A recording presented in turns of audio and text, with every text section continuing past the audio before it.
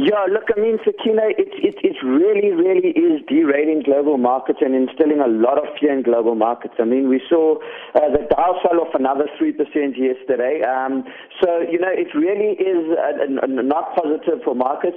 Just in March when global equities were starting to recover after a very poor February and, a strong sell-off on the back of increased volatility and inflation fears, it seems that this trade war is what's escalated now and, what's really taking center stage at the moment. I think, just in summary, Trump basically announced that, additional tariffs in addition to, the 25% tariff on steel and 10% tariff on aluminium from China. He's now announced further tariffs on $60 billion worth of goods from China as well, and not only direct tariffs, but also trying to impose limitations in terms of, the tech acquisitions and how tech information is shared with China, because he's basically alleging that Chinese tech companies are being state-funded to buy U.S. technology companies in order to gain access to U.S. tech and advance in that way. So, the relationship really is being escalated. We see China is retaliating and mentioning that they're going to impose $3 billion worth of tariffs on the U.S. from products such as fruit and pork and a number of other food products which they import from the U.S. So, Sakina, this only ends one way and ends fairly badly, and the markets are definitely pricing that in, and we're seeing the panic reverberate through the global market as this could potentially have a significant impact on global growth into the medium term as, the rest of the world is roped into this trade war, and ultimately the only loser from a trade war is the end consumer as prices of everything go up.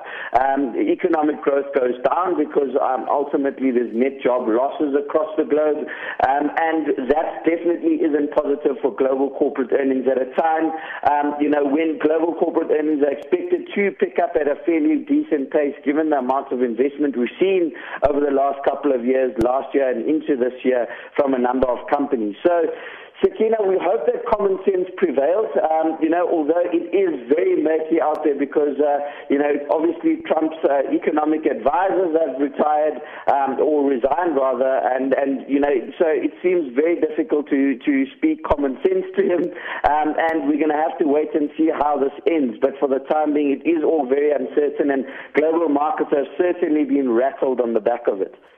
Nadine, let's talk briefly about the South African inflation numbers, please.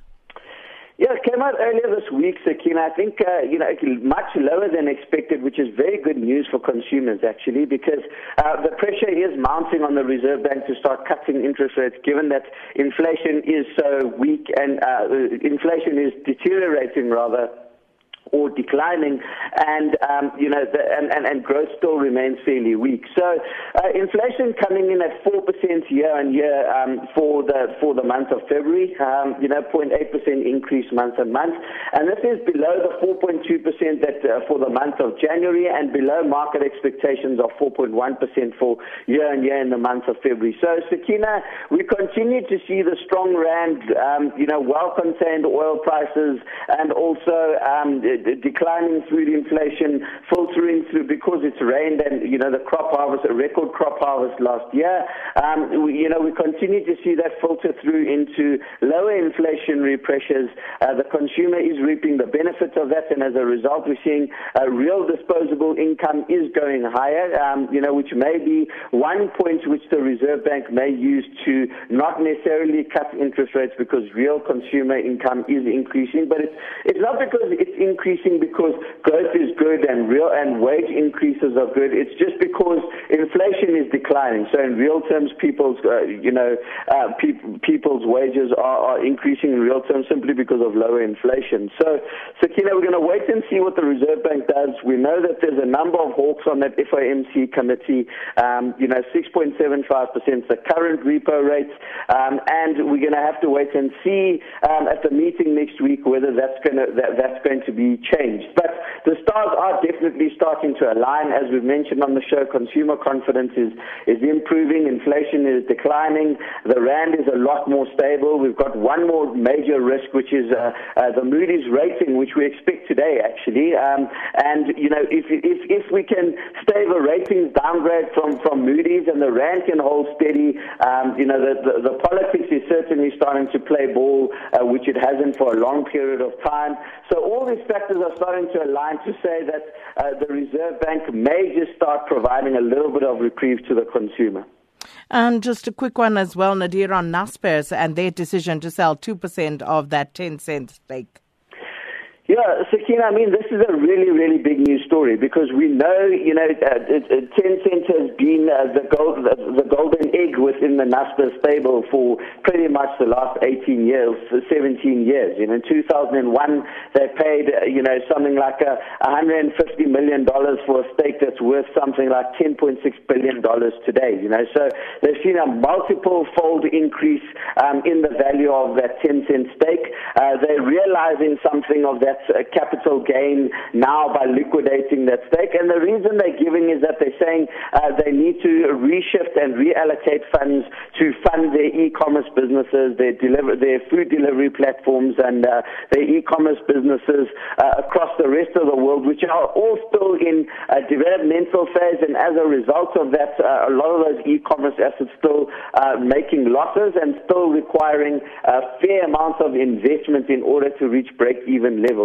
So, Sakina, you know, the market has been, you know, very, very wary of those other e-commerce businesses. They've been wary of the fact that the pay TV business in South Africa, that's MultiChoice, you know, has been suffering from declining profitability due to pressures on from the African revenues and also, you know, the increased competition in South Africa. And they've also been wary about the other e-commerce assets and the extent of the losses there, and the remaining rump of the business has been valued at something like a minus 650 billion rand valuation. And I think part of the sale of the stake is to narrow that discount because they want to continuously invest in those businesses to get them to break even level. Sakina, time will tell whether that's the correct decision. But as things stand now, they've reduced their stake in Tencent from just above 33% to just above 31%. So they no longer hold a third of the shares in the company. And we're going to have to wait and see how the Chinese government reacts to that, given that they are obviously a critical role player in the prospects for Tencent in terms of protection in China, and they are very afraid to block controlled structures within companies there.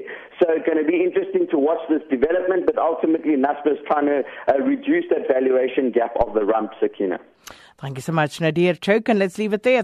Nadir Chouk is an investment analyst at 27 for Investment Managers.